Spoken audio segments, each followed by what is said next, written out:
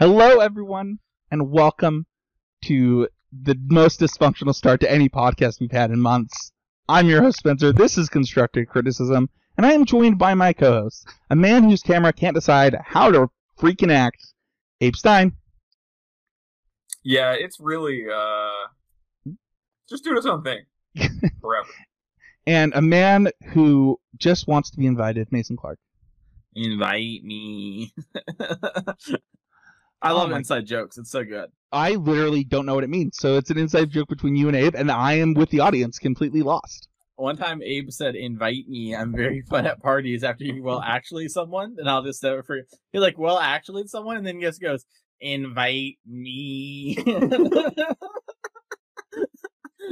Okay. And I'll never forget. This was like 3 or 4 months ago at this point. So, yeah, it's really topical. It's been top of mind for Mason for so long that he had to like say it 6 times before we started. Let's be honest, guys. Like we haven't done this in a while. Week off. Good for the soul. But like this, like the three of us, the three amigos, the three musketeers. I feel like that's why we're all bouncing off the walls. You know? Yeah, we're like so excited to see each other. Yeah, I think it was all October. We didn't have a 3-personer. Yeah. Well, these 3 people. We had guests and stuff, but yeah, That's good to be here. That's not the point of the show. The point of the show is to be always improving, to be better today than you were yesterday. And Mason, I'm gonna mix up this format. I'm gonna let you go first because we're dying to know. No, show notes are important. You have to respect the show notes. You're up first, Spencer. I have to respect the show notes. I'm trying to practice respecting the show notes, and so do you. You're up first. Parmesan goes last. Okay. The teaser, the Parmesan teaser. Yeah, so I will go first then. I'll respect the show notes. I think that's fair. So lately I've been working on work. Starting a new job has been rough, especially when my son has been in the hospital twice. So for those who don't know, like, you know, I've been missing weeks, and like for some of those weeks it was because my son had to be monitored. He, you know, was having breathing problems, and if you're a parent, you're probably pretty worried about RSV if you're a parent of a young kid. And my son happens to have asthma and also happened to get respiratory virus. So it was a rough month in October, to say the least. With that being said, though, since our last episode, I did get to play a bunch of Mono Blue. And there are 2 cards that I want to highlight, and also say that we're going to record a bonus episode on the deck because congrats to Mason for winning his RCQ with Mono Blue in Standard. But there are 2 cards that I want to highlight that I've been really impressed by. The first one, and the one I want to talk about the most, actually we'll just talk about the one, is March of Swirling Mist. That card, when I first saw it, it was like an immediate cut for me in deck lists. I was like, there's no way that this is good. Tried it again, and this card was one that just kind of goes to show, like, maybe don't make assumptions about deck lists before you try them, and actually try out stuff. This card just wins games that you have no right winning by wiping your opponent's board for a turn when you have like 5/5s in play that are like stalled out because of, you know, how much stuff can be in play. And then the fact that it is it gets cheaper for 1 when you have the it just turns into like a phase your own guy out when you have the Djinn in play, and then it also can like save your board from a wrath, which nothing else in your deck can do. The card is actually totally bonkers in the deck, and you know it is. I don't know that the always improving moment is more about not changing deck lists before you try them, or if it's more about understanding, like trying to understand why somebody would put a card in the deck. But that would be my always improving moment around Mono Blue. Yeah, that's it for me. Any thoughts on that, guys? I'm really happy you brought up the like kind of pseudo dive down you get to do with it and Haughty Djinn, because I feel like that's something where when I first saw this list, I was like, okay, I guess you can like kind of get rid of any blockers for like Tolarian Terror or whatever, or you know, but using the whole buffalo, as it were, and being able to use it on your own creatures, kind of dodge removal spells, or even sweepers, like you were saying, I feel like is something that at first glance you're like, what does this card even do? But I'm glad that as you've been playing with it, you kind of found that all the use cases are really important. So I feel like that's a really, really cool aspect of that card. Yeah, the pseudo dive down is sick, right? Because it's just like a dive down for easily your best creature, but also, there people be trying different wraths out to try and figure out which wraths are the best, and this is a good way to stop that.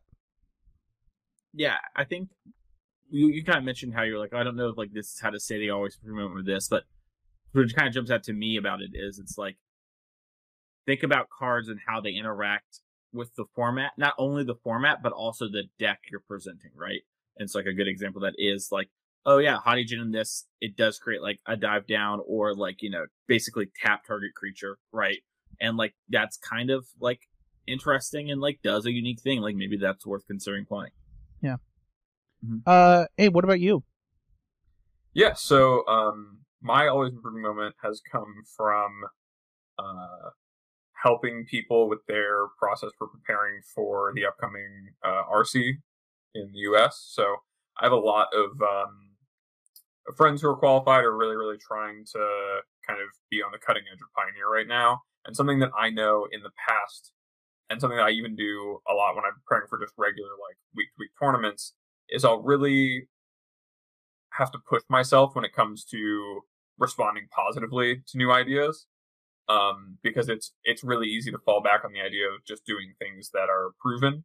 And so something that I've really been trying to do in this process that I feel has really helped me have some really good conversations about, cards that are being previewed or even just decks that I might not have considered or ideas that are being considered is to kind of say yes first and explore the whole idea and really remind myself that that's a much more important thing to do for a tournament like the RC than maybe it is for when I'm playing my local 2K or my local RCQs of like, yeah, I could probably just bring Rakdos or bring, whatever modern deck I feel is good that weekend and not get too fancy, not get too cute. But when you really have a lot of incentive to do well, you have to look towards unconventional ideas, the things that people wouldn't necessarily try when the incentives line up for you to just do the proven thing over and over again and do it well.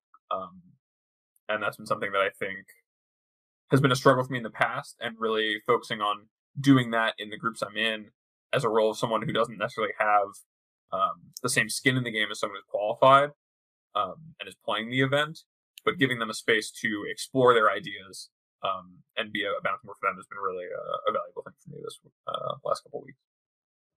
That's awesome. I'm not gonna lie, I thought you were gonna use your always improving moment from our group chat, so I'm happy to hear this one.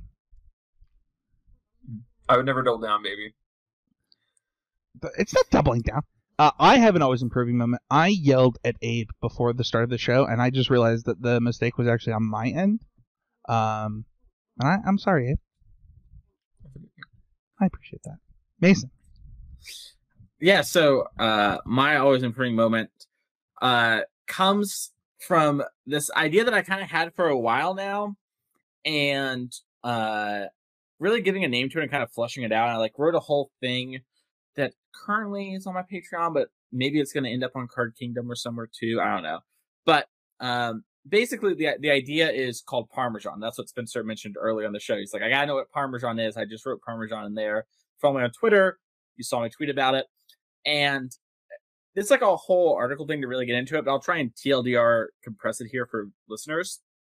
The idea basically is hold on, Mason. Before you go into this, I want you to sell me on Parmesan. I want you to have constructive criticism by this Parmesan article. So that's what's happening right now. Okay. So I'm going to pay you more than the Mana Traders if you sell me. Okay, I can't publish articles on other websites. Oh, well then never mind. I'll edit this out. Okay. Yeah, unfortunately I have a non-compete clause there, but apparently Patreon doesn't count. That's what I was told, which seems weird, but okay. Whatever, don't argue. So basically, the idea behind it is, if you've played other games, like other strategy games, stuff like that, you maybe heard of like a chi strategy, right? So if you played StarCraft 2, for example, there's like 6 pooling someone, which is because all in kind of gambit, right? And cheese decks exist in Magic. And, a great example of this, if you're trying to think of one, is the Tibalt Trickery deck in Pioneer that we saw Aspiring Spike kind of promote. And everyone kind of accepts it's a meme, but you see it a lot in leagues because it's fun. And, you know, 2-3s, 3-2s, and just leads to these crazy, wacky games. But often, cheese strategies can be sort of broken up and picked apart, and then you're so all in on them that you lose. So those are cheese strategies, right? But if you have a good pasta, you know, or like a good salad, sometimes you put a little Parmesan on the top, right? A little cheese. So a lot of people would call this like a splinter twin, right? Like they would say like, oh, my deck has a splinter twin element to it. But I think that actually does a really poor job of conveying what your deck is trying to do. And so I came up with the word Parmesan because your deck has a little bit of cheese in it, but it's not all in on it. So two good examples of this are Underworld Breach and Current Modern. That deck can play a fair, grindy, sort of tempo-y game. It can do either of those, or it can combo kill you. Now, that deck leans a little bit maybe in more on the combo than a lot, but there have been past iterations of the deck that don't do that, like in early March with Jessie Robkin, who guested on the show. Her deck was much more a tempo deck that had the combo built in. Now it's kind of more of a combo deck with a tempo thing. And then we've seen in Legacy, actually, over the last month, friend of the show, Samantha, she had a tempo Doomsday deck that she brought to the Legacy pit. And basically the idea was like, hey, I'm playing basically like Grixis Murktide, but I also have Doomsday and Thassa's Oracle in my deck, and I can play these multiple game plans. And so she kind of is like, hey, I'm playing this fair deck, but I also have this oops, I win thing. And so I go a little bit more into it. I talk about pseudo wins and sort of hard wins, but basically the Parmesan theory is you present a deck that presents a real game plan, but has some backdoor thing that's oops, I win. And I have different like layers of it. So for example, Hammer Time, like kind of has some oops, I win to it, but like you maybe wouldn't call it a Parmesan deck. Thank you. Like I was always improving during this part of the segment, so that was great, Mason. Yeah. Really quickly, just want to give some Patreon shout outs. Shout out to Larry and Mark. Thank you so much for being a part of the show. Really quickly, this has been a recurring theme, and I don't think these guys have joined the Discord yet. You should be getting a welcome message in the form of either an email or a message on Patreon that has the link to the Discord for you when you join. That was not happening both for us and for Drafting Archetypes this last month. So if it's not happening, please message us on Patreon and we can continue to do that. I do believe it's fixed because I haven't heard any more reports of it.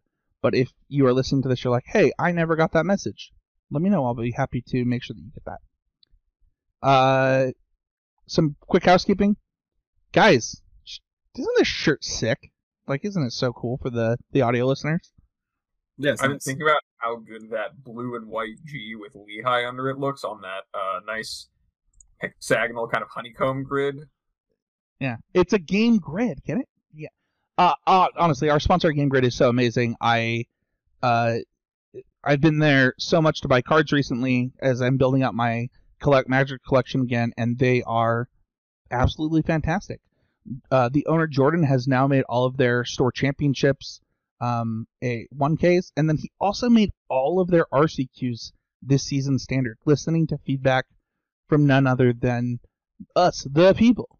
So I just think that, like, you know, if you don't have you're hesitant on where to spend your Magic dollars, Game Grid is a great place to do it. You can use the code CCMDQ10 at checkout, get 10% off your first order, and then you can just use the link in the show note, and it gives a little bit of a kickback to us. You know, Mason likes kickbacks because he gets to spend it on Flaming Hot Cheetos, so. And Parkelians. And Parmesan, so. I don't actually like that much Parmesan. That's the dirty secret about all this. But the idea came to me, and it's like a little Parmesan. In an Olive Garden somewhere, I was just thinking. PV would be so proud. Last bit of housekeeping is that our standard event is still, coming up. We're still doing that Q4 event. So make sure to head over to the link in the show notes to sign up. It will be on Arena, free entry to all patrons of $10 or more. Greatly appreciated. And also, I think that we're in a really cool standard format. That it's funny that people are like, oh, Jun's the best deck, like, after 1 week, and they're like, I don't even think that's true. Like, I think that there are so many decks in this format that can win. I actually think Grixis is the best deck in this format, followed by Esper. So it was really funny to see, like, the week 1 reactions after the event and being like, oh, it's all Jun, this format sucks, it didn't even matter. So, yeah. Check that out. Let's go into a training grounds. Our main topic this week is a modern deep dive. In perfect timing, the last time we talked about modern, Mason, you actually gave us a really in-depth guide on how to play 4-color Yorion. How has modern changed since then? They banned Yorion. And that has had some drastic ramifications on the format. The top end of what you're kind of able to do and the pressure when it comes to control decks has shifted some, despite there being some decks that look maybe reminiscent, when you kind of quickly glance at them, to what the Yorion deck was. I have two questions. One, what percentage of this is your fault? And two, how do you, as a Yorion, extremist, as I will call you, feel about this change? Well, one, I would say it's a lot my fault. We don't have to get into how my deck lists are the only ones that ever won big tournaments in the States. It's fine. But we can move on. I think the thing that has changed the most is the thing that I've taken away from it, the banning and looking at the new 4-color decks, is actually something I think Abe said on that episode, or maybe it was the episode of the banning, but Abe basically said there's something to like answer density where the deck was able to play so many answers, and maybe you didn't have the right answer at the right time, like we had talked about in the deep dive episode, where you have something to answer a turn 1 creature, but sometimes it's Bolt, sometimes it's Prismatic Ending, sometimes it's Coatl, right? Like you have something to do in the first turn cycles, but you don't always have maybe the optimal one where you have to make it a little awkward. The deck can no longer, because really it had about 12 extra cards. You had 8 more lands in the deck, and those 12 extra cards really mattered. And having, Yorion be there to flicker your Abundant Growth and kind of draw into more answers and be a thing to win the game has really changed the deck. So, not having that huge density of answers and that free thing to win has forced these decks to really change and turn to much, much more like blue-white control decks of old, and can't really turn the corner in that same impactful way. Let's talk about what? Well, that and Karuga now is kind of taking over that spot, but we'll talk about that later in the show. Cool. Let's go on to kind of the decks that are doing well. I think the first one was... I was really surprised to hear people say that they did not think that this deck would suddenly take over the format. In fact, I heard people say the opposite, but number one deck, it's Murktide. Abe, what are your thoughts on this deck after the bannings? Yeah, I mean, for one, I think that the biggest thing keeping me from wanting to play Murktide myself was the 4-color matchup. That had kind of a matchup that over time had evolved as the Murktide players had to figure out how to beat what the 4-color players were doing, and it was this big, high-level strategic arms race that you could see play out in the challenges week over months.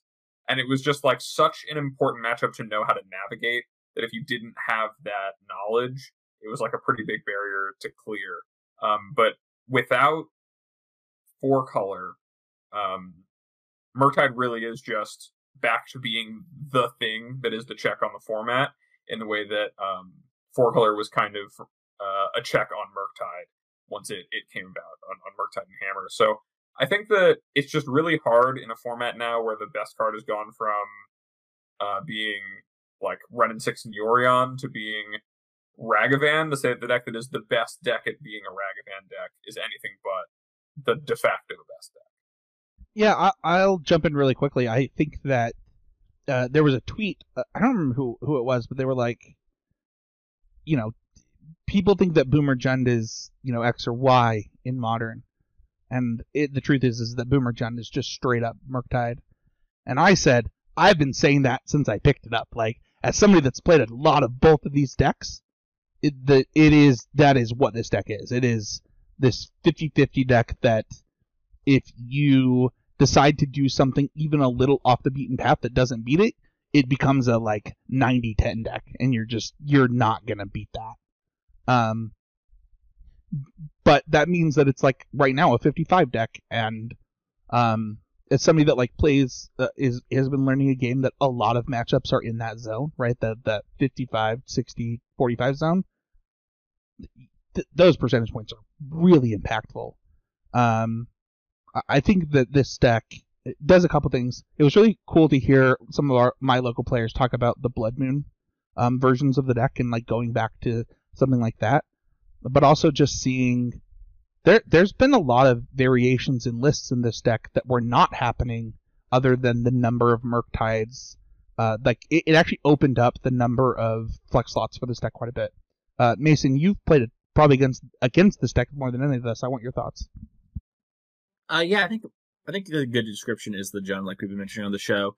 And I think another way to kind of look at it is like, if your deck isn't efficient, the efficiency of Murktide will sort of bully you out of the game, and it will, almost like a school bully, make it known your insecurities. Like, oh, your deck's a little clunky. Like, that's not allowed to be happening here. Counterspell, hit you with Ragavan again.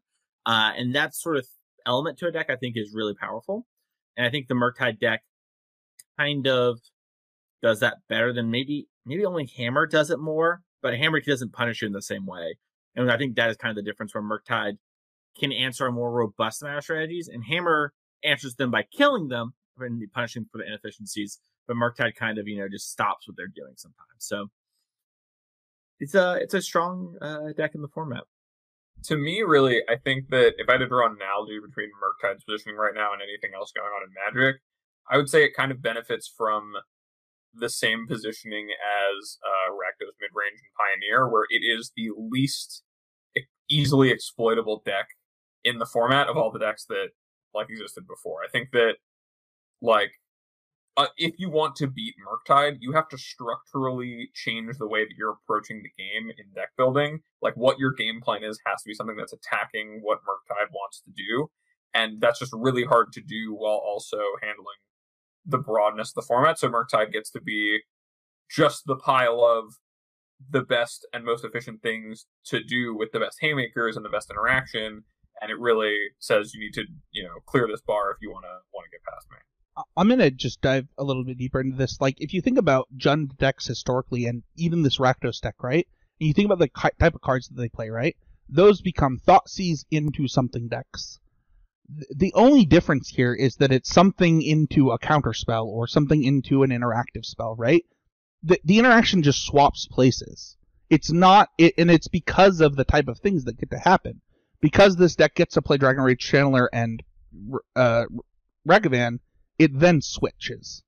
In all honesty, it's really similar to how Grixis Death Shadow operated, where with Ragavan, where it's like, okay, well, I'm going to play DRC, Ragavan, and this, and try to either disrupt you early and then play Haymaker, or it's the same thing.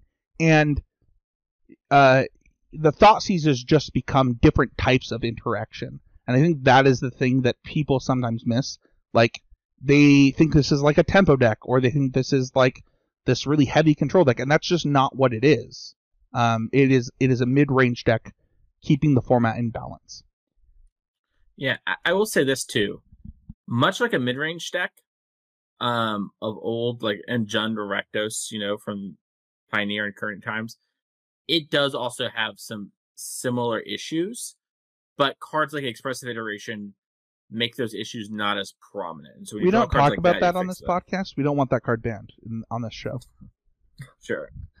Well, I feel pretty comfortable talking about it. But yeah, Expressive Iteration, I think, is a pretty big, fixing point for the Jund problems historically of running out of stuff and not being able to sculpt your game perfectly. That combined with the efficiency and when it comes to mana of the threat, I think changes it from Boomer Jund to now. You know what I mean? So. Well, speaking of Expressive Iteration, let's talk about our next deck. Mason, why don't you tell us what it is? Yeah, so Underworld Breach, this is the other kind of blue-red deck. This one's mostly Jeskai these days, although there are some variations in the Breach deck. We've seen Temur Breach, playing Brennan 6 in order to have a more fair game plan with Urza Saga as the game goes along, and use things like Boseiju to beat some of the hate presented your way. And we've also seen Mono Red Breach, which is much more leaning in on things like DRC to have that sort of tempo-y game plan we saw back in March from the Izzet builds of the deck, but have better mana and be a little cleaner. And so those are kind of the different Breach, but for the most part, when people talk about Breach, I think they talk about the Jeskai Breach deck, which Corey Baumeister won the Modern Challenge with about a week ago now. And we have seen be pretty big components from a lot of people. Jesse, who you guys on the show a little bit, is a big fan of this deck. Corey's a big fan, Ross is a big fan, and they talk about it on Twitter a lot. And It's a very good deck. It can play games similar to sort of tempo-y style decks and go a little long and grind with Urza Saga, but then it has that Parmesan factor, or it has the combo element to it that actually just goes over the top and wins. And we're seeing a lot of different variations also, even within the Jeskai archetype of the deck, Letter Shredder, Fable the Mirror Breaker. So still a lot of room to explore in this deck, and I don't think we found the best version of this deck. But I think there's something just to this kind of core shell of, Unholy Heat, Ragavan, and something is really good. Murktide players pair with Counterspell. These players go more in leaning in that combo direction. And so, Abe, you obviously were on the episode with Jesse, and I was not. The question I posed to you is was Emry Urza Saga inevitable? Was that always going to end up happening? Just in the format in general, I think that, Emry is just such a powerful card that only gets better the more and more artifacts they print, and Emry Bauble especially is just a really powerful engine. I think my feelings on the Breach deck, I was actually thinking about this on the way home from work today, is that the big thing that makes the deck in such a good position right now, and the thing that has really given it an edge over the last few months, has been that it is the deck that is least vulnerable to Solitude while doing something fundamentally unfair. And also still playing to the board. It does all of it, because all of its cards it plays to the board are either card positive on that kind of interaction with Solitude, which has been the tool in interacting with decks that are trying to do something unfair, especially as Hammer has been the primo get you dead quickly deck that has an unfair angle. The fact that Emry is the only thing really vulnerable, and that is only 1 mana, and you're playing a bunch of things you would naturally play anyway to enable it.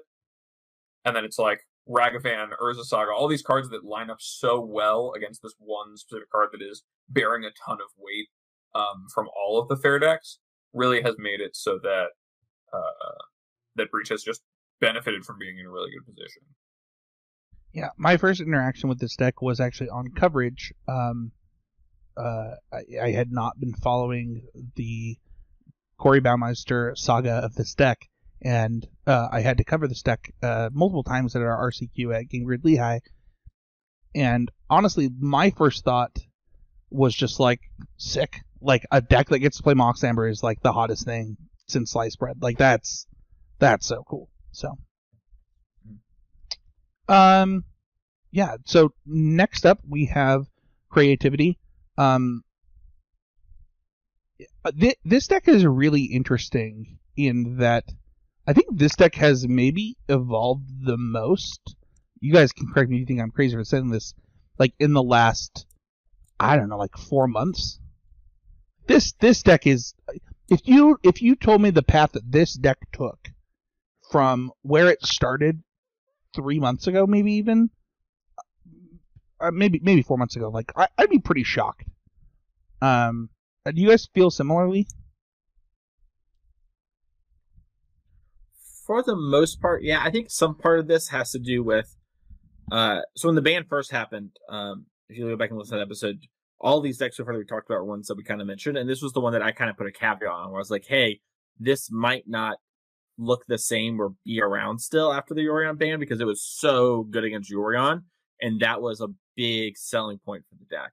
And it's had to almost reinvent itself in some smaller structural ways in the way it plays games, just to kind of deal with the fact that Yorion isn't this free matchup for them anymore, and have to kind of adapt to the metagame and everything that's sort of happened since then. So I do think it's changed a good bit in that time, and then have it to recently have a huge makeover again. And things like now we're seeing the persist be very common, where before it was kind of a thing that maybe you had 1 or 2 of and kind of saw a little bit of here and there. Yeah, to me, it was already approaching that 5-color difference, going all the way away from Grixis into this 5-color deck even before the ban. And at least locally, I was seeing the persistent stuff. But the thing that really changes for me is it has really leaned into its control role, and almost acted a lot like Temur Scapeshift in a lot of ways, where it is, that's like the game it's trying to play. Whereas before it like felt a little cheesy, and now it does not.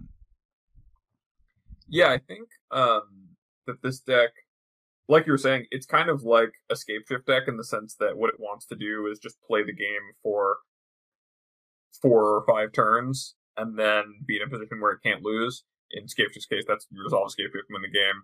But in this deck's case, it's more of resolving your creativity and setting that up. And so all of the cards that it plays to interact with the game have to change alongside the way that the games in the format are changing. And also, I think to keep up with the fact that overall games are a lot harder to decide just off of, being able to force through a creativity against a slower deck like blue-white or like 4-color more often.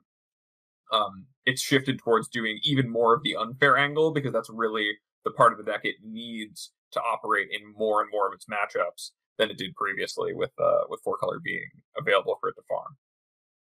That's so funny because it almost feels like it's also doing that in response to Murktide being one of the best decks, where it's like, if I let Murktide do Murktide stuff, like this deck was really bad against Murktide before, and it feels like it's had to make a lot of adjustments to that.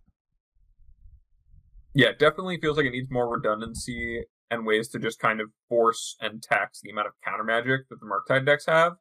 And I think that the reactions that we've seen, not only in the way that they're constructing their things they're actually creativity into, but also just the way that they're approaching their game plan a lot more proactively as a result of Murktide being Kingpin as opposed to Yorion.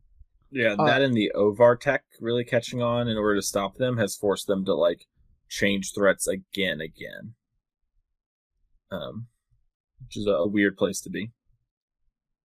I want to move on to the next deck, and I'm curious your guys' thoughts on this. I'm gonna say something. I got a call from a person. They're like, "Hey, here are the 2 decks that I want to play," and I was like, "You should just play Scam." I won't say what the other deck was. I was like, "Scam is like top 3 deck in the format. You should just play it." Scam is operating in a very different space than I feel like a lot of modern decks have operated historically. To the point where this is the thing that I wanted you to direct you, like where modern's getting to like old school legacy style of like ways to attack the format. This deck's different. Like it's doing something very linear. Where you guys land on this deck?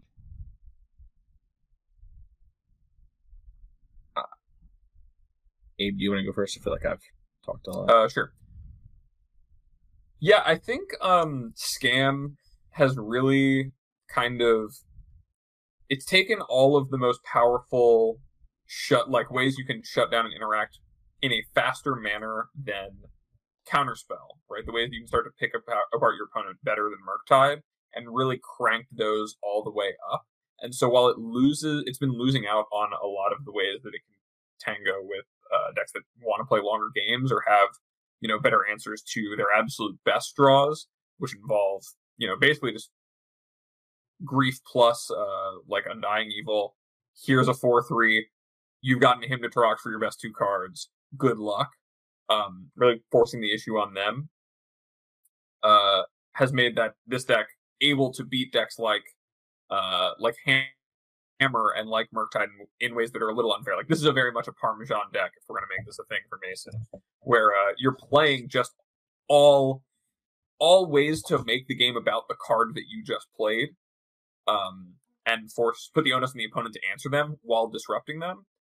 And while I think that kind of as the format has developed and will continue to develop, that will get inherently weaker. For now, especially with a lot of the decks kind of moving on from the Yorion ban, trying to find their way forward through this kind of format and figure out where they want to be, it really preys on that really well. Yeah, it's I so think funny. Oh, there you go. It was so funny. I was going to talk about the Rebirth cheese, but I'll let Mason do that. Yeah, I think the Rakdos Scam deck is really, really good. I think Rakdos Scam actually has a problem that we see with celebrities sometimes, where it has a bad name and a bad PR. Where when you have the name Scam attached to it, I see a lot of players like legitimately write it off. And it is a very strong deck, like Spencer and Abe were talking about. And I do agree that what it's doing, you can maybe change what's going on. The format changed, and then like that's not as strong, but maybe you can adapt to that. But the deck is actually really well built, and it turns cards like Undying Evil, and Malice, etc., into things that are actually like really strong in the deck. So like we talked about Grief turn 1, but also it gives you that same sort of Fury Ephemerate that we saw from 4-color, but now in this sort of thing. And doing that on turn 1 and killing your opponent's, honestly, just even a Ragavan, you put a 4/4 double strike into play. That's a huge amount of pressure. And you combine that with Blood Moon too, which I think is a really well-positioned card. Of the decks we talked about so far, 2 of them are Blood Moon decks, and 2 of them are decks that are weak against Blood Moon. And I think that's kind of a thing that we're going to see as we go down the list as well and talk about even more decks. Blood Moon is really well-positioned. So I think Rakdos Scam is a very, very good deck. And there's so many more things we can talk about. We can talk about how like Undying Evil and Seasoned Pyromancer is a combo. We can talk about how just this junk game plan is good. It is just a very real deck. It is high on the list of things I would take to a tournament. Yeah, I agree. When this first called me, I was like, you should just play that deck. I think that it is actually pretty insane right now. Really quickly though, for those who don't know, because I want to sprinkle in this stuff. What is the interaction that we want to talk about with some of these? You talked about Undying Evil, but like there's a lot of synergies in this deck that I think people don't pick up on at first. The last thing I'll say on this deck is that it has the ability to really play. We talked about, actually, Abe, you talked about like Ragavan and like the best Ragavan deck being like really high up there, right? But like this deck gets to play a card that basically no other deck gets to play in. It gets to play Ragavan, Dauthi Voidwalker, a card that people are really excited about in Seasoned Pyromancer. Like its creature suite is super strong, but Dauthi Voidwalker on coverage has been both the most like missed card that we've had to like stop games for on coverage. Like, hey guys, like we gotta fix this. And also like, what the heck, Mason? We want to talk about that really quick? Yeah, Dauthi is just really good in main deck graveyard hate. Like Murktide is a deck that needs its graveyard right to get the Murktide and the Unholy Heats going. Breach obviously needs their graveyard. Creativity has some really strong cards that if you end up putting it in the graveyard via countering with Thoughtseize, then putting them into play off the Dauthi is very strong. Like, if I play a Dauthi and then Thoughtseize, you take an Archon of Cruelty, put the Dauthi in. That's really strong. We also see how Dauthi works well with the Undying effects, like Malakir's Rebirth and things like that, where you can target it, sack it to get the thing that was put in exile and put it back into play. So it's just a really strong hate piece that's like a pretty good body that randomly sometimes just takes over a game and, just gets the main deck shut off strategies. So it's very good. Let's move on to Hammer Time. Speaking of Hammer Time, I only see one color in this list in front of me, Abe. Yeah, Hammer Time continues to be in a spot where you can either play mono white or you can splash blue. That's like most of what people are doing. It hasn't really changed much in that regard. What I will say is changing a lot about Hammer Time, and I think correctly so, is that people are moving back towards Memnite, as opposed to, for a long time, it was like people just wouldn't even let that card touch their deck because of how many run in sixes there were, how much less important it was to play for speed. And now I feel like the format as a whole, because of the effects of decks like Scam or I think cards like Ragavan being much more emphasized in the play patterns of the format, it's just gotten that much better to be trying to get back to being a much more proactive deck instead of knowing that you're going to be dragged into a bunch of long games most of the time by the Yorion decks or by decks that are trying to position for the Yorion decks. So that's been like the biggest thing for me that I've seen that I really like coming back to kind of the Hammer Hive Mind. The deck is still, I think, in a really good position against Murktide. I think that its biggest struggles right now are definitely Scam and the control decks. I think Breach is also kind of close. You have big issues with their sideboard plans that involve them like Emery locking you with engineer explosives, but otherwise, I think the matchups, like, there's a lot of play to it. There's a lot you can, like, get them on because all of their removal, other than engineer explosives and, like, Aether Spell Bomb, you beat with Sigarda's Aid. So it can be tough, but definitely Scam and Control are, like, the big ones to worry about. So I think overall Hammer's position has actually stayed about the same, despite losing its absolute worst matchup in Yorion leaving. And I think that overall the deck should be starting to push back towards being a lot more faster and playing to the board, but we're slowly seeing that come, especially with the mono white builds.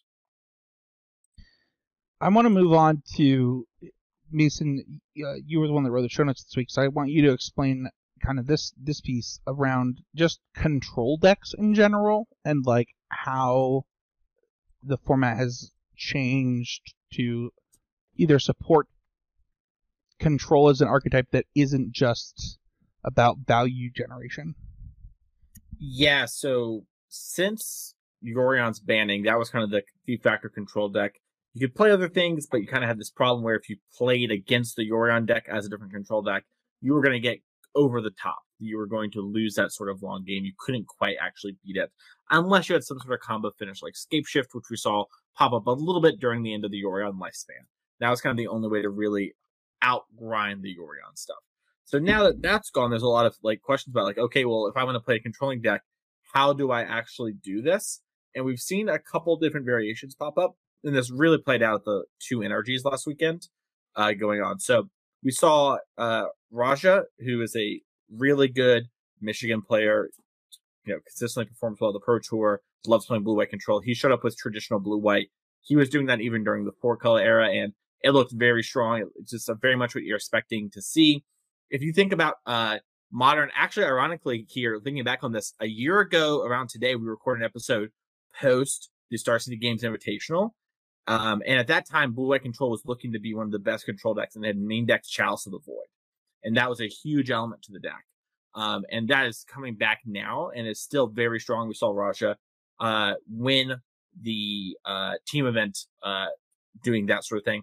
Then we actually saw a friend of his and ours of the show, Zach Allen, play a similar deck, but splashing Wrenn and Six and having sort of a four-color deck that's basically blue-white. He has things like Archmage's Charm, which are just like blue, blue, blue, right? So it is a blue-white deck. But has a couple Triomes just to cast Wrenn and Six in the early turns to make sure you hit the land drops, control the creature decks, and have that little bit of extra oomph to go along. And then finally, the last four-color when it comes to control decks, we are seeing Kaheera and Karuga decks pop up. So the Kaheera decks are kind of what people first thought of after the Yorion ban, where it's like, okay, we're just going to play Solitude Fury, maybe like an Omnath or two, a bunch of Leyline Bindings, a bunch of Endings, a bunch of counter spells, Wrenn 6 to Fairy. We're going to do all that stuff to win the game, and then take over from there. While the Karuga deck is very kind of different, and I want to emphasize this very clearly on the podcast, and I'm curious to see if Spencer and Abe disagree. I think the Karuga deck is one that people think is a meme, and I think a lot of people thought like, oh, this is just a joke about companions, but it's actually very good and has some precedence for being good in the format, where we've seen Glimpse combo be a thing in the past, along with all the Cascade decks, where essentially that deck plays a bunch of the cards we just mentioned before, but instead of having Prismatic Ending and things like that, it just has more of the bigger answer cards, and has things like Fire, Ice, and Dead Gone, which are a little worse.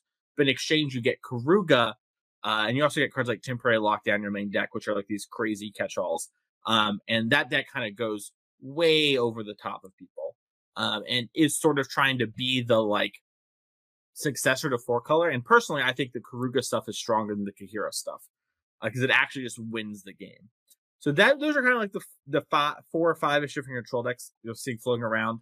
We're still seeing some Scape Shift stuff. We'll talk about that later in the show. But yeah, that's kind of the control without having like a crazy combo finish. I know that was a lot. Feel free to take it from here. Yeah, I mean, I think that one of the things that kind of catches people off guard when they hear about people playing Karugas that Karuga's like, it's the anti-Lurrus of companions. You have to make your deck really clunky and inefficient. But as has been shown by Rhinos, you can play a very solid, fair game built around playing cards that do meet that same kind of deck building requirement of you can't have cards that cost more than 2 because you have to be under that for the Cascade.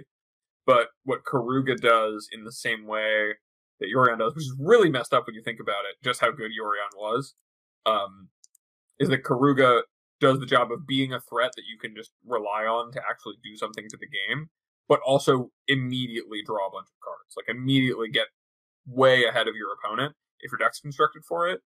And while, these Kahira lists are they're much more the traditional control, I will pull ahead incrementally over time, and then slowly the gap will widen.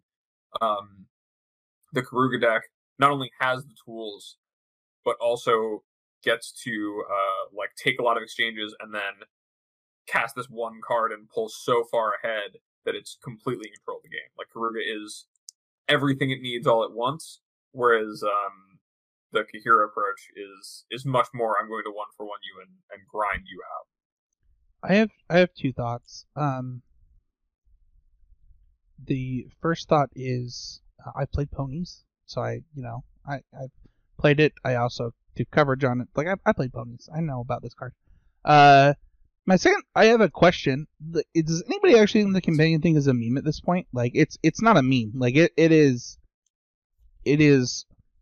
not surprising that people would try the other companions to see which one could break the format. I think it's not memeing. Like, that is smart deck building at this point.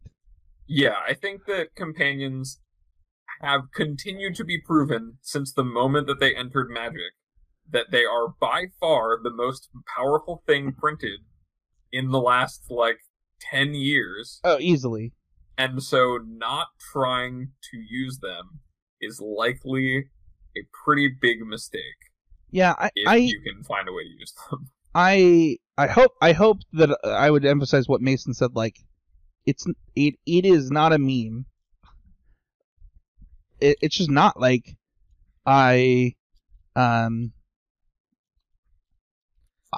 personally, like, I think that you guys have said everything that needs to be said about that specific version. I'm not surprised to see Kira doing well across the board. I think that card has already seen a ton of modern play, and it's pretty free. And, like, we'll continue to see ways to make these effects free for as long as they're in modern. Yep. Yeah. And for what it's worth, it will also happen in Pioneer eventually. Yeah, for sure. Yeah, I don't want to get too lost in the Karuga sauce, but we also just gave a general overview of Karuga. There are lots of Karuga decks now, and they are all pretty even the one that I think people, when they first saw this one, I think a lot of people thought oh, this is Aspiring Spec being silly, but the Blood Sun Lotus Field Karuga deck is actually one of the more impressive Karuga decks, simply because Blood Sun is so strong right now, in the same way Blood Moon's kind of strong, but in slightly different ways, but still that sort of thing is good. And I think the Karuga decks are at least tier 2 players that if I went to a big tournament and someone revealed Karuga, I would not be surprised and tell friends afterwards. That just wouldn't be a thing. Whereas I think before this, I would have been y'all, I just played against Karuga. And everyone's what? That's crazy! So. Yeah, I want to talk about some of the decks that have also done well since the banning. And we'll just talk about them quickly. Domain Zoo. This is one of the fastest decks in the format. If you haven't played against it, it is crazy how fast this deck can kill you. Actually crazy. I encourage people to look at it. I don't want to go too deep into it. Scapeshift decks. I think that we've actually covered this in ad nauseum on this podcast. But does anybody have anything that they want to say about them? Amulet continues to do well. Fish is one that I think should surprise people, considering the number of different types of control decks. If Fish becomes a part of the format, that would be pretty interesting. It is not lost on me, though, the problems that Fish have, I don't think have actually gone away. The one thing I will say, and I think we joked about it on the podcast when the new Lord was printed, that we're the 12th Lord, that's really, the 20th Lord, that's really going to fix the problems. I will say it having Flash when lined up specifically against Fury is big. And like you don't really experience that until like the first time you evoke it. And it happened to me where my opponent had like a Vial up and mana up, and I was like, oh, 3 on this one Lord, 1 over here, or like just 4 on this one Lord. I want to make sure I killed this, and like you start spreading the damage out too much, and then they flash in a Lord, and you just suddenly lose that. And I do agree that it says a lot of the problems, but that is one small thing that really changed the deck. I think that's helped it a good bit, along with I think that Lord in general has proven to be really good. Yeah, it turns way more of your draws into those Aether Vial draws that were really punishing in matchups where like you had to rely on like, okay, I'll just bolt the 3/3, and it's like, well, gotcha. Here, counter your thing, counter your removal spell you were really relying on, and I'm pushing more damage next turn. Is just a huge thing. I'm a little disappointed in Mason for not being anti-Merfolk. I feel like your brand has really been lost on this podcast. And, it's fine. You can switch brands, man. But I'm a Seyloon truther. Don't even get me started on Seyloon. I'm just saying, for like the old school listeners of this podcast and the beef, like, you're a little lost in the sauce here, man. Merfolk kind of based right now, I'll say. Yeah, looking for the Parmesan and that sauce. Abe doesn't know the beef. So, back when we were sponsored by the Mana Biz. Merfolk? Do you remember the... Oh, I remember. Okay. I remember the beef. Yeah. Dude, leave Merfolk a comment has if you remember the beef. Leave a comment. Does Merfolk fall into the Parmesan theory by having Chalice of the Void in the deck? Ooh. That's what I want to know. Prisantron is no, next. But he says Blood Moon counts. Prisantron is next. Abe, do you have any thoughts on this deck? I probably wouldn't play it ever. I would never play this deck. It's pretty good. I mean, like, it's pretty good. But I wouldn't do it to myself. I have friends in you know what? my life. Like, I agree with you on decks dropping off on the first one, Mason. Living End has definitely just seen a massive plummet. But Yogg actually won the challenge this weekend.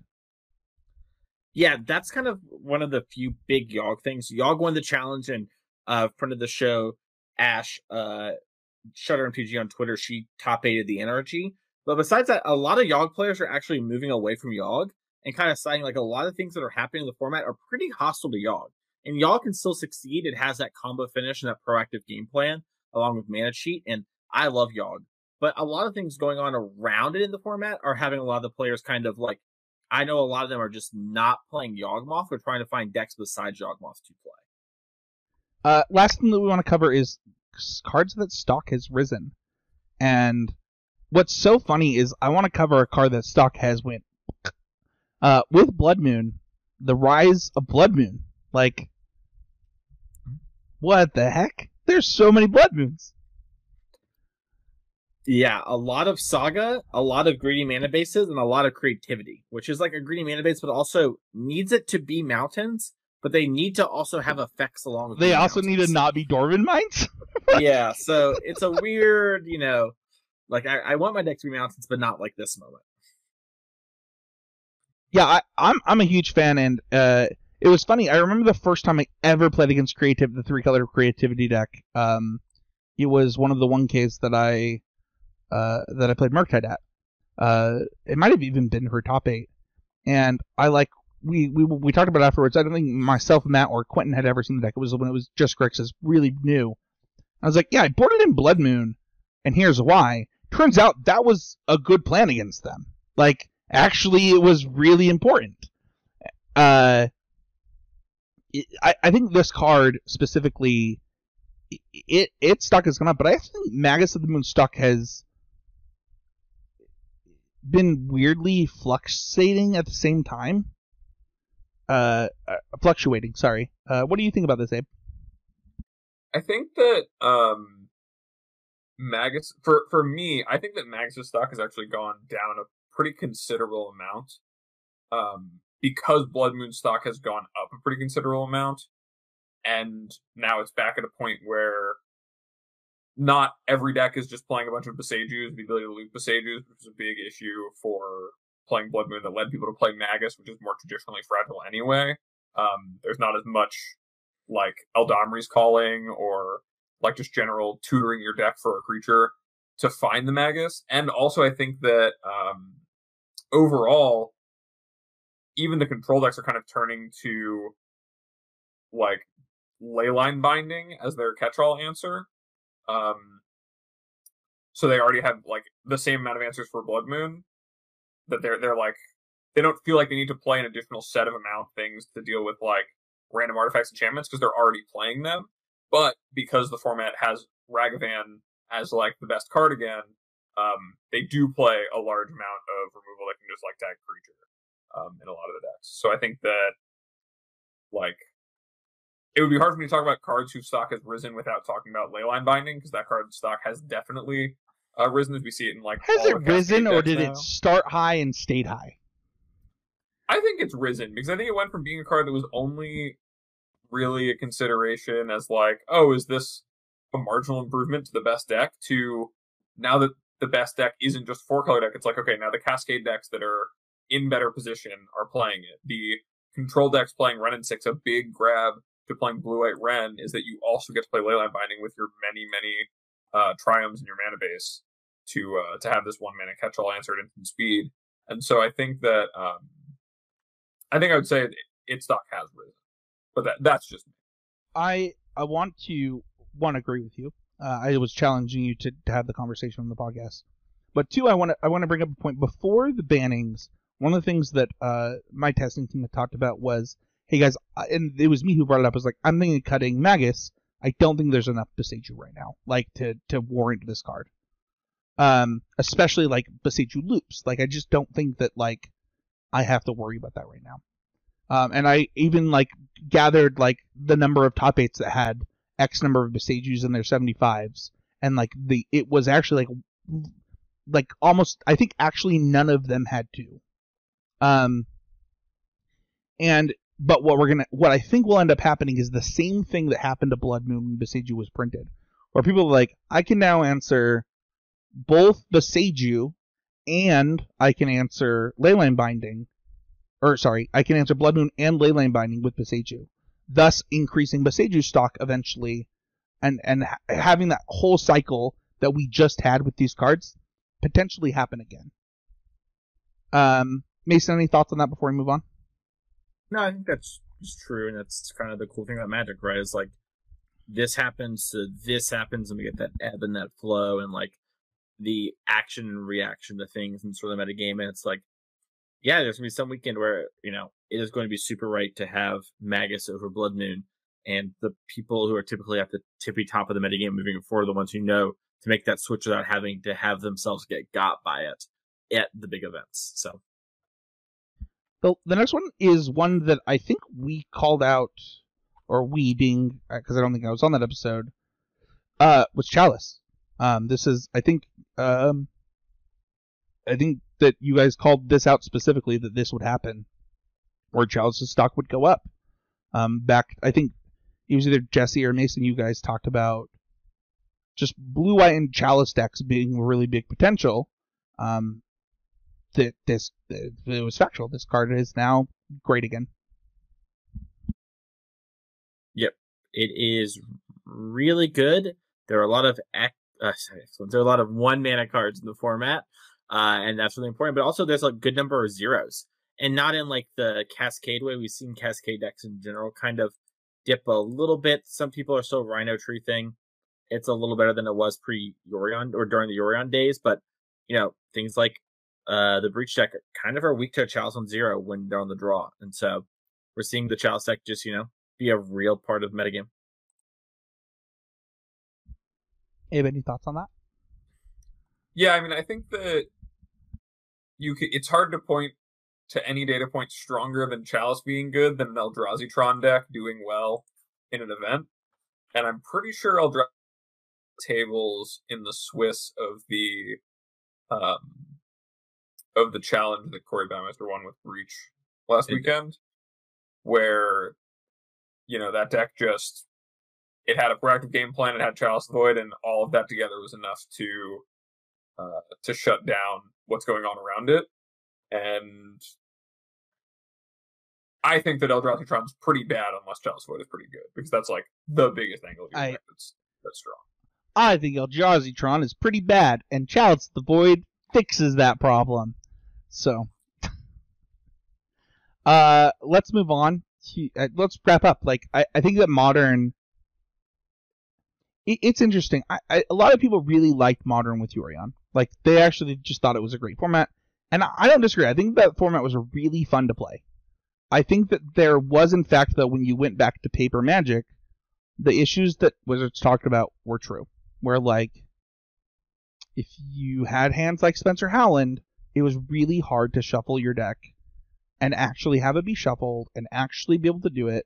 Like, I remember I played that deck at 1K and I was like, I'm never playing this deck again. Like, it's just not happening. Somebody handed me that deck and I just was like, I'm not doing this. I think that we have to sometimes make those concessions, but I will say that, like, I don't think anybody doesn't think that format was fun. But I think that this format also seems really fun. Yeah, I definitely don't feel robbed of the experience of what that format was like yet. I don't think the format has, like, drastically changed in any ways without Yorion there, such that a lot of the decks that really made the format enjoyable and all the variety of things you could do, those haven't gone away because Yorion is gone, and I don't think there's any deck that's really stepping in to oppress anything to the level that would stop happening, which is really, really good. I think it's a big reason that I was personally in favor of Yorion going before touching anything like Red and 6 or any of the other really linchpin cards of the 4-color decks, because I think that while those cards are really powerful, Modern right now is just a format full of really powerful cards that are kind of keeping each other in check and backing each other down, and as long as that keeps happening, I think it's always going to be a fun one to play. I also will say, rest in peace, Yorion, and shout outs to patron of the show, Evan, who can be my witness that it is not that hard to hand over hand shuffle an 80-card Yorion deck, even when it's double sleeve, as I did to his at an RCQ right before the ban. The only thing he did wrong was not get video evidence. The first thing that Abe and I are going to do when we meet in person is I'm going to put my hand up to his hand, and then I'll be like, you know what, buddy? It's an issue. Player diff. Yeah, player diff. He's got a good point. Anyway, Mason, what are your final thoughts?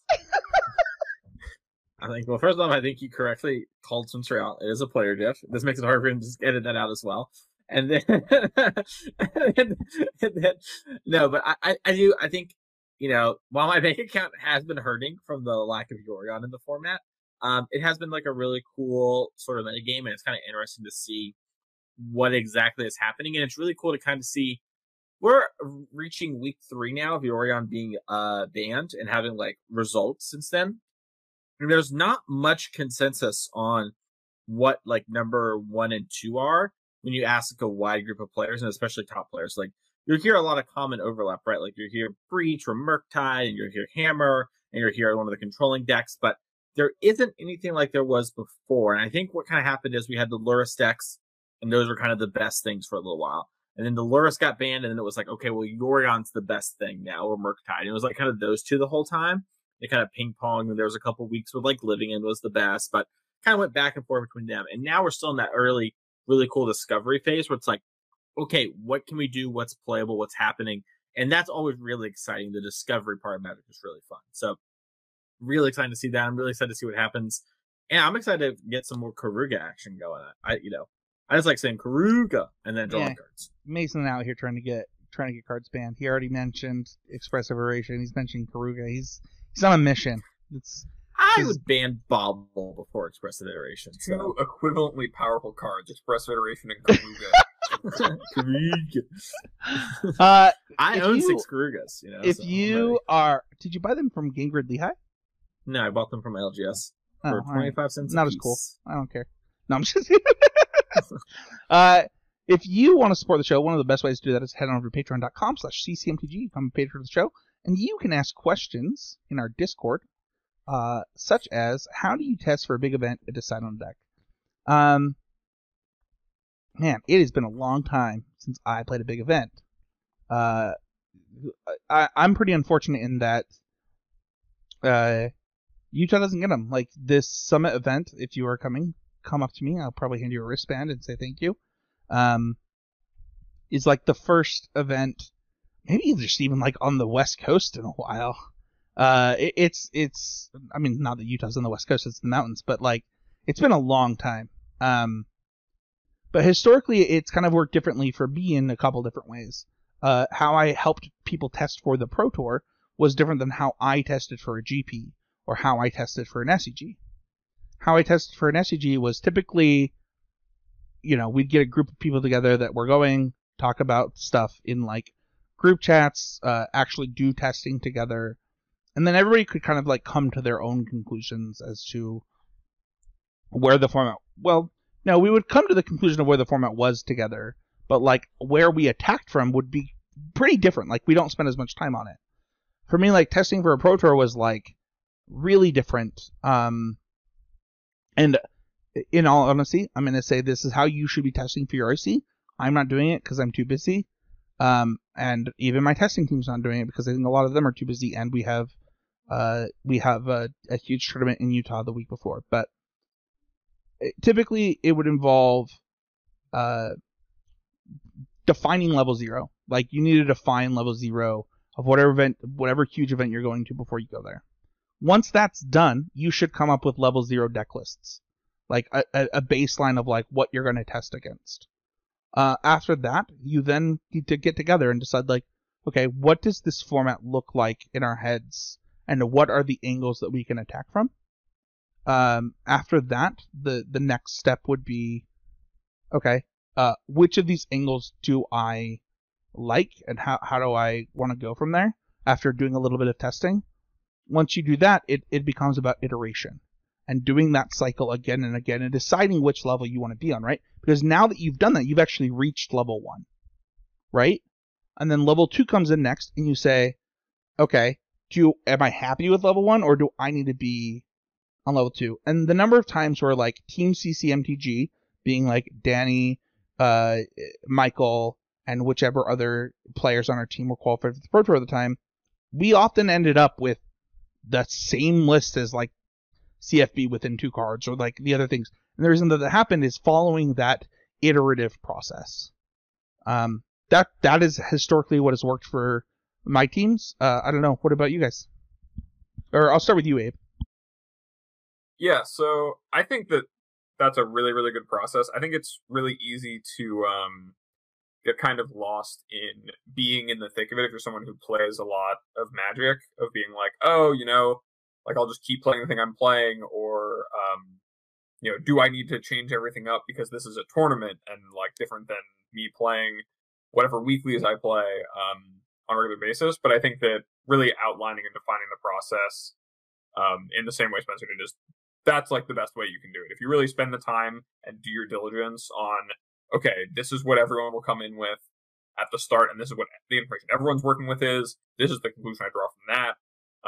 Then once you have that conclusion, like, is this where I want to be, or do I think there's a better conclusion I can draw by moving upwards from that and really going deeper?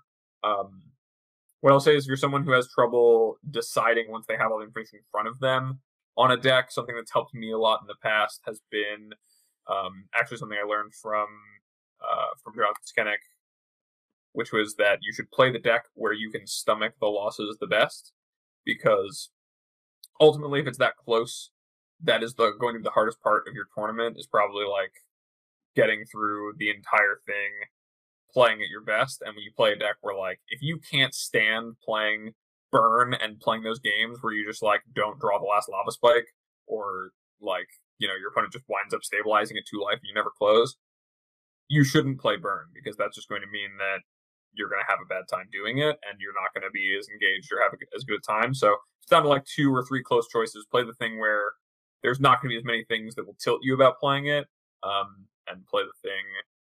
I try to play the thing that I will enjoy the most. I want to circle back on something you just said. I hope that what I just said, it might sound really easy. It's actually not. Like, it's like literally even people not qualified for this Pro Tour, like we would have, like, I would buy everyone lunch and dinner, and like we'd be at my house for like 3 to 5 days, like just every inch of my house is covered in Magic cards, and I would facilitate this, and you have, like, in order to do what I said, it is not a small commitment. And I think Yeah, that it's hundreds of hours. I think when you combine it, it really is. And like when people think like it's we had a I don't know if this actually came on the podcast about like teams. Maybe it did. I think it actually might have been like a podcast fight behind the scenes. But like it is a lot of people being invested at a level that they have. I mean, for you locally, like no reason to be invested at. Like you're simply putting in hours and hours of your time for something that you were not qualified for, and you need those people to also have the skill level to be able to productively contribute. And that means that they also have to be engaged at that, right? Like right now, if I tried to do that for Pioneer, for the RC, I don't think I'd be that helpful. So, you know, while Abe says like, oh, what way Spencer said is the best, it's only the best in the right circumstances. It is not the best to just do this with like a bunch of people that are going to come to the wrong conclusions. So I want to call that out. Yeah, and I want to clarify. I think that it's the best framework to use, even if you can't do it at the same level. You don't have that amount of man hours, like quality man hours available to you to really get to good conclusions. Like you can still sit there and think about, okay, these are the best decks in the format or whatever. This is what I think people are going to play, without doing a bunch of work to determine if that lines up with reality of the games, with what I think about the format. Yes. Can I rationalize another strategy of, okay, then in that case, maybe I should play something that does this. Well, and it doesn't have to be on that same scale every time, but that process of defining the levels and moving through it really does lay a really good framework to yeah, I agree. Mason? Yeah, I think maybe just to add on to that, because I think everything these guys have said has been really helpful. Let's like assume you don't have that sort of framework where you don't have people you can talk to. One way to like maybe kind of cheat it, like Abe was saying there, is like look at what people who are invested are saying. Sometimes they're going to keep things close to the chest, right? Like you'll see maybe for this RC where for Pro Tours, maybe you won't see like Reed or Manguchi or somebody like that, right? Like come out and say like they normally would. But there's probably some people, and you can look to them and kind of be like, you know, you could go into like a Twitch streamer and be like, hey, what do you think of this? And try and just like get people's ideas and just do the best you can with the information you have. That's one really good way. Just kind of reach out and get as much feel for that as possible if you can't have that sort of group or whatever, where you're trying to, you know, min-max hours as best as possible. Because that is a big part of it. Like they said, you need to be able to commit that time. And then I think it's funny, kind of what Abe had said about being able to stomach losses, I think is important. But what I was going to say is slightly different, where you have to figure out what your goals are for the event and what you as a person can handle and do. So what I mean by that is, if the only thing you really care about is winning, and you don't care about having a cool deck or hanging out with your friends or anything like that, and all you care about is winning, and that is the case, you should pick whichever deck you think is the best or whatever, or is going to give you the best chance to do that, even if maybe it's not a deck style that you find particularly fun. Because you're saying winning is the main thing. There's no, like, you know, amount of fun that has to do with that. And sometimes you have to do that sort of thing, and it's not, you know, the most, like, enjoyable time or whatever, but you have to figure out, like, what's going to make you happiest long term, right? Like, if you, let's say, top 8 that GP or top 8 the RC, you're going to be probably a lot happier than if, you know, if you're someone who likes winning a lot, than if you were to play some deck, like, let's say, even though I don't even think this is true, like, let's say red black mid range, right? And you're like, oh, I'd rather play red black mid range. I'll have more fun with that. Like, if you're that kind of person, then you might have just way more fun. I mean, like, yeah, I played, I don't know, mono red, and, you know, I top 8 and that's way cool. Look, I got this top 8, blah, blah, blah, blah, right? So just kind of be realistic and honest with yourself and make decisions like that. I think a lot of times we assume when people say this sort of thing and you're invested in this show, that typically kind of winning and doing well at tournaments is the main thing, but it's not always the case. And it's not always the case for tournaments too. I've played tournaments where they're kind of like bigger tournaments, quote unquote, but like I was kind of going to have fun for the weekend and do stuff, and like playing the Magic thing was like a thing everyone was doing. It was like a communal event, you know, and I was like, okay, not playing maybe the best thing possible in order to have fun and sort of enjoy my time. So just be realistic with yourself and your goals. That is going to do it for the Patreon question. Really quickly, I think that this comment on YouTube really applies to us this week. It says, "Love that we get the real you. Love your content. Cheers, bro." This was in response to actually a comment that I left about the show, the last show. I think that's something that I really appreciate. I'm just gonna give a shout out to my co-host here. I think that we get the real us pretty often on this show, where we get to, see. If you know Mason, like, he is very Mason on this show. He does not become less Mason-y out. He actually becomes more Mason. Like, if you think you know Mason, like, he's more Mason than Mason is on the show. But you get the real Mason. Like, you get him. And Abe, you're at least from what my interactions with you. There ain't another me out there, dog. Yeah, it's just like,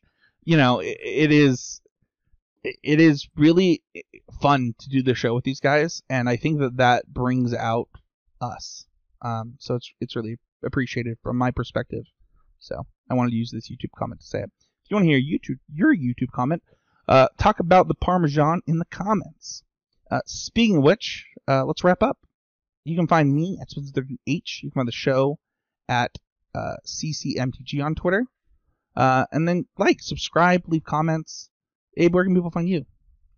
Find me over at twitter.com/morenothings, where you can also DM me for inquiries about coaching in any and all formats. I actually probably won't have that much time available, as I'm going to be devoting a decent amount of time to helping people prepare for RC and also preparing for SCG-Con in Philadelphia coming up in 2 weekends. So it might be hard to get on my calendar for that, but anytime after that, we can always set something up. How about you guys? Awesome. You can find me over at twitch.tv/TheMasonClark. You can find me here each and every week. You can find me over at Card Kingdom each and every week, writing an article over there. You can find me over on Twitter and everywhere if you want to get coaching, that sort of thing. I have ways to reach out to me about that. We can figure that out. And then finally, I can officially announce that I will be doing commentary for the NRG series starting this weekend. So you can check me out over at twitch.tv/NRG series, I believe is the exact URL. But yeah, you'll see me most of Saturday and all of Sunday. So I'll be in the booth. Awesome. Thank you, everybody, so much listening. And we'll see you guys on next week with another episode of Constructed Criticism.